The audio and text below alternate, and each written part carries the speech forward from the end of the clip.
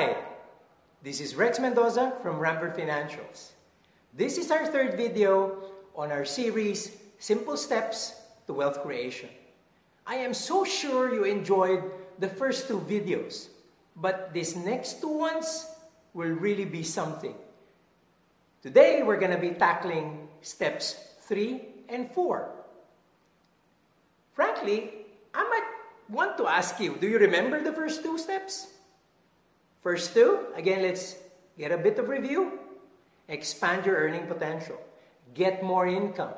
Get more sources and streams of income into your life.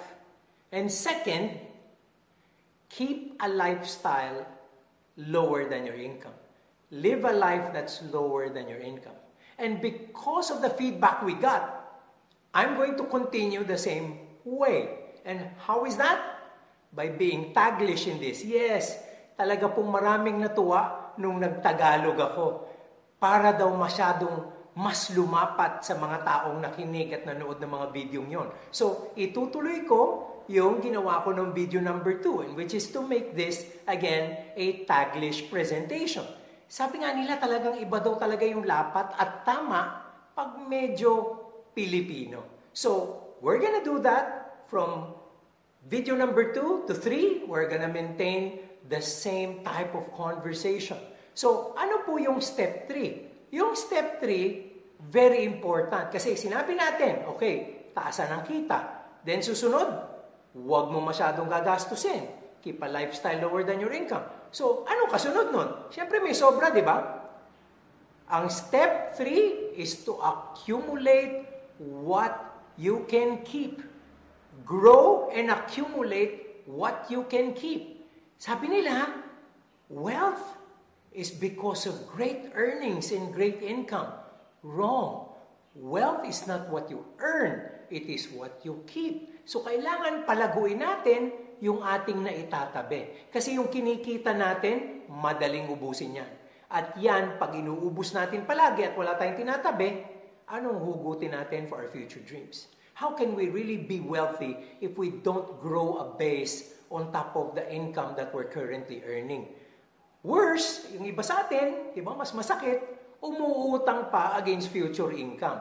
Mas mahirap yon. Wala ka na nga naipon, may pagbabayaran ka pa. So, clearly, we will have to do that. We will have to lower our base so that, of expenses. Lower our base so that we can accumulate more and we can grow that. How do we do that? Well, first of all, the discipline of keeping and setting aside money. Kasi alam natin, marami sa atin talaga, ginagasta lahat eh. At uutang pa. So, ang gagawin natin dito dapat, may idea tayo dapat na, minimum 10% itabi natin. 10%? Sir, ang taas nun. Talaga? Kasi alam nyo, there was a time when you were earning so much and that base was enough. Kumasya dati eh. Tapos kung kailan ka na aumentuhan, saka hindi na kumasya. So ano ibig sabihin? Yung dinagdag sa income mo, nakuha ng dagdag sa gastos natin. So the idea is to really think we're not earning that much. Alam niyo yung konseptong yon? Pay yourself first. When you pay yourself first, you're getting money out of that income and that goes to you. How does that go to you? Because it goes to your future. Tinatabi mo siya. You pay yourself first before you pay everyone else. Before you spend the money, you pay yourself first. Bakit ko sinabing 10%? Kasi sa akin personally, minimum yun eh. Minimum yun. You know what's the problem? The problem is when people begin to earn money and they think that that's their income and that's what they can spend, then they spend the whole of it. Pero imagine, start of a job. Magkano yung sweldo natin? 12,000, sabi mo ng 15,000. Kung isipin mo kaya na hindi 12,000, isipin mo ang kinita mo 10,800 lang. So tinabi mo magkano? 1,200, which is 10% of 12,000. Or tinabi mo 1,500, which is 10% of 15,000. So ang iniisip natin, ang kita natin 13,500 lang. Magkakasya ba yun? Oo. Dahil pagkakasyahin mo eh. Magkakasya yun dahil pagkakasyahin mo. Pag inisip mo na ang sweldo mo ganito, yun din ang pagkakasyahin mo, kaya walang matitira. Ang dali-daling pumunta sa mall, bumili ng damit, kung ano-anong gastos. And let me ask you, kayo ba, may mga araw na gumastos kayong walang kaplano-plano, hindi mo talaga inaasam na may bibilin ka, tapos all of a sudden, umuwi ka ng bahay, may dala-dala ka? And mind you, marketers are very good. Sila yung naglalabas ng mga, sale. Sila yung naglalabas ng mga midnight sale. Sila yung naglalabas ng mga subasta. So ito naman tayo, because we want to take advantage, hindi ba? Then we spend. We buy something we did not plan to buy. Ang joke nga dito, di ba? Minsan natatawa ko sa misis ko, uuwi sa bahay, ano sasabihin niya? Rex, you know what? You cannot imagine how much I saved for us today. Ha? Di ba nakakatuwa? How much I saved for us today. Alam niyo sagot ko? Alam mo, ang nagsasave, hindi gumagasta eh. Ang iniisip natin, nakasave tayo dahil dapat ang gastos natin 3,000 dahil on sale siya, 2,000 lang. Pero ginasta mo pa rin yung 2,000. Di ba? Kahit 3,000 yung value, ginastos mo yung 2,000, hindi ka nakatipid ng 1,000, gumasta ka ng 2,000. Isn't that a mindset game that we're playing? Di ba? Nagpakawala ka pa rin ng 2,000 eh. Sa tingin mo, nakatipid ka. Pero hindi ka nakatipid. Ang tao nagtitipid, hindi bumili. Hindi ba? Hindi dapat bumili. So, quite frankly, ito yung issue with regard to accumulation. You have to pay yourself first. Now, if you have that base, at sabi ko nga, minimum of 1,000. Just get to ramper.com. We will teach you because, again, we're not about education only. We're also about execution. We will get you best investment portfolios managed by the best fund managers in this country for as low as 1,000. You can start. And then every month, you can build on it. And before you know it, you have a base. Ang importante po talaga, isipin natin, balik tayo sa step number 1. Di ba? Natatandaan nyo? Linear income at variable income. Passive income that goes up. Anong mas mataas ang curve? Passive income. So habang pinalalaki mo yung assets mo, yung investments mo, the more, there would be greater capacity for your passive income to rise. At yung linear income mo, umaakit pa rin, pero mabagal. Pero anong nangyari? Double barrel na sila ngayon. Kasi hindi na lang single source of income. Dalawa na. At yung pangalawa, pwedeng iba-iba pa. So kumbaga sa karera, hindi lang isang kabayo ang tumatakbo para sa'yo. 4, 5, hanggang 10 kabayo. Di ba? Di lalong bibilis ang takbo mo. So very important for us to look at this and see paano natin madadrive up yung passive income. Anong sabi ng best friend natin? One of my great friends, very close to me. I'm part of his mastermind. And I think many of you know him. Guy's name is Bo Sanchez. Swell guy, really nice, really, a person for others. Apa sinabi ni Brother Bo? Sabi ni Brother Bo, invest your linear income to earn exponential income. Parehong mathematical, pero napakagandang pakinggan. Invest your linear income so you earn exponential income. So yung kikitain mo sa earned income, which is coming from you, bumili ka ng assets at mag-invest ka, para yun ang magiging exponential income. Isn't that a powerful thing? That you will have a linear and exponential income going together with one doing better than the other. Pero pag in-add mo yan, over time, pwede nga umatras ka na. Ibig sabihin, in the future, hindi na natin kailangan ng linear income. Okay? At sabi pa, nung isang kumpare natin, sabi ni paring Warren Buffett. Di ba? Akala nyo kung sinong good friend at investor friend natin.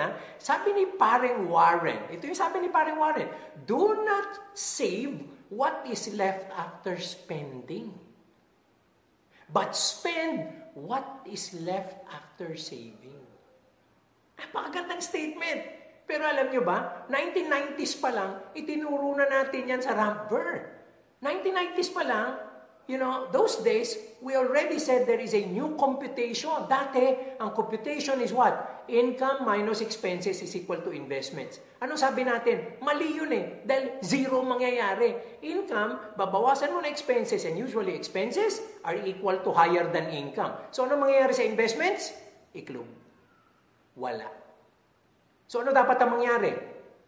Okay?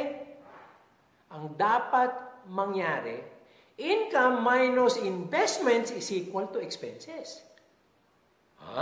Ibang computation. Kasi daw, pag tinanggal mo na ang kailangan mong invest sa kinita mo, itong matitira, pagkakasyahin mo. Ulitin ko yung tanong, magkakasya ba? Oo, dahil pagkakasyahin mo eh. Napagkasya mo yan dati. Ngayon, hindi na nagkakasya dahil nag-ibang buhay ka na. So, very important, let us accumulate what we can grow and what we can keep. Accumulate and grow what we can keep. And next step, ito na, pang-apat na, 2 steps tayo ngayon sa video ito. Number 4, do it with purpose. Kasi alam nyo, if you're just doing it because you want to do it, you're doing it because others are doing it, it will not be sustainable. Hindi ka tatagal dahil walang purpose behind it. Sabi nga ni Simon Sinek, di ba? The why is always a stronger driver. When the why pushes you, you will make it really, really sustainable. Seryoso ka, itutuloy mo, gagawin mong palagi. Dahil may purpose ka eh. So ano ba yung pagkukunan natin ng motivation ng purpose na yun? Ano ba yung pagkukunan natin at paghuhugutan natin? Di ba? Number 1, providing the very best for the people you love. O, di ba? Marami tayong mahal sa buhay. Pag nag-aasam tayo ng kabutihan nila, nag-aasam tayo ng best of the best para sa kanila, di ba? Mas gagawa tayo ng paraan. Mas magiging disiplinado tayo for thinking about their welfare and their future. Gagawa natin ng paraan yan. Kasi mahal natin sila. Tatapatin ko kayo ang marami sa inyo, kung para sa sarili lang, pwede na huminto eh. For many of us, if we're just driving this whole thing for ourselves, many of us can stop. But why don't we? Because life is not about ourselves. Life is all about the people we love. We want to give them the very best that life can give. And that's the reason why we push more, why we do more. So pag inangkor mo yan, iisipin mo, paano ang future ng mga anak ko? Paano ang future ng pamilya ko? Pag inisip mo yon, magbabago ka. Because you will have a stronger purpose. But it doesn't stop with family. It doesn't stop with loved ones. It doesn't stop caring about your company or your businesses. It doesn't stop there. Anong sinabi natin? Anong sinabi natin sa maraming tao? God has given you talent. God has blessed you. Huwag kang tumigil. Sabi ng iba, hindi. Gusto ko simpleng buhay lang eh. Okay na ako dito. Minsan hindi totoo yun eh. Minsan excuse lang yun dahil tinatamad ka. Ang totoo, kaya mo pa. Mas malaki pa. Sasabihin mo, hindi ba Rex, sobra na yan? No. God gave you talent. God has blessed you because there are other people you need to help. I'm trying to drive home this point. This is very important. Maximize and optimize and then share your bounty with others. Kasi alam nyo, pag iniisip nyo sarili nyo lang, hindi nyo i-optimize at maximize ang talent. Hindi nyo i-optimize at maximize ang kaalaman, ang kagalingan nyo. Sayang. You're here in this world to share yourself, to get to an impact on others that can be way, way up and astronomical in terms of levels. Pero karamihan, ang daling magpahinga, ang daling mag-slide. Bakit? Okay na sila eh. For me, and I'm being honest about this, that is selfishness. Because if you are blessed, and many of the things are given unto you, then it's your responsibility to give others because they haven't been blessed and they haven't been given what you've been given. So dapat, gawan daw natin ng paraan that we are better than what we are so that we can contribute. Ilan sa inyo ang gustong tumulong sa magulang? Ilan sa inyo ang gustong tumulong sa mga kapatid? Sa mga pinsan? ibang kamag-anak, sa mga kaibigan. Or even sa ibang taong hindi natin kilala pero kailangan ng tulong. I am so sure you harbor that desire within you to impact the lives of others and contribute. Pero alam nyo nangyayari, ang tanong minsan ganito how can you contribute if you don't have enough? Masakit sabihin, hindi ba? Paano ka makakatulong kung ikaw mismo kulang? Yes, we're supposed to. Pero there is a limit to that because of the pain we might suffer because we don't have enough for ourselves. So, ibig sabihin, if you are bountiful, if you're abundant, then all the more you can help others. You can share and make a difference because you're abundant. So, the key is to be abundant. Ngayon, pag ang purpose mo in being abundant is to be a blessing to others, I'll tell you, the flow will be different. The flow will be continuous. Kasi hindi ka makasarili. Hindi lang para sa iyo Very important, iniisip mo kapakanan ng iba. In which case, hindi ka mapapakali. Kailangan mo pang mag-optimize, kailangan mo pang mag-maximize. Kasi ang dami mong kailangan tulungan. Ang dami mong kailangang ma-impact ang buhay. So think about that. The next time you think about relaxing and saying, this is fine, this is okay for you, this might not be enough because you're going to be helping others. As let me tell you a major crux behind this. It's the fact that you can never outgift God. You can never outgift our Lord. Which means the more you give to others, the more He will bless you. And the more that flow will be continuous. Kasi, pag medyo inipit mo yan na ikaw lang, magiging maganit ang flow ng abundance sa iyo. Kaibigan, tandaan mo yan. Pag ang flow, maluwag. Pag ang flow, tuloy-tuloy dahil marami kang tinutulungang iba. Hindi lang ikaw, hindi lang pamilya mo, pero ibang tao. I'll tell you, what will flow from above? Hindi mo na yan malalaman kung saan galing, paano nangyari. Don't even expect it. It just happens. It will flow. So, these 2 steps are very important, Diba? Accumulate and grow what you can keep and do it with purpose. Sa 4 na steps na yan, talagang alam nyo, major.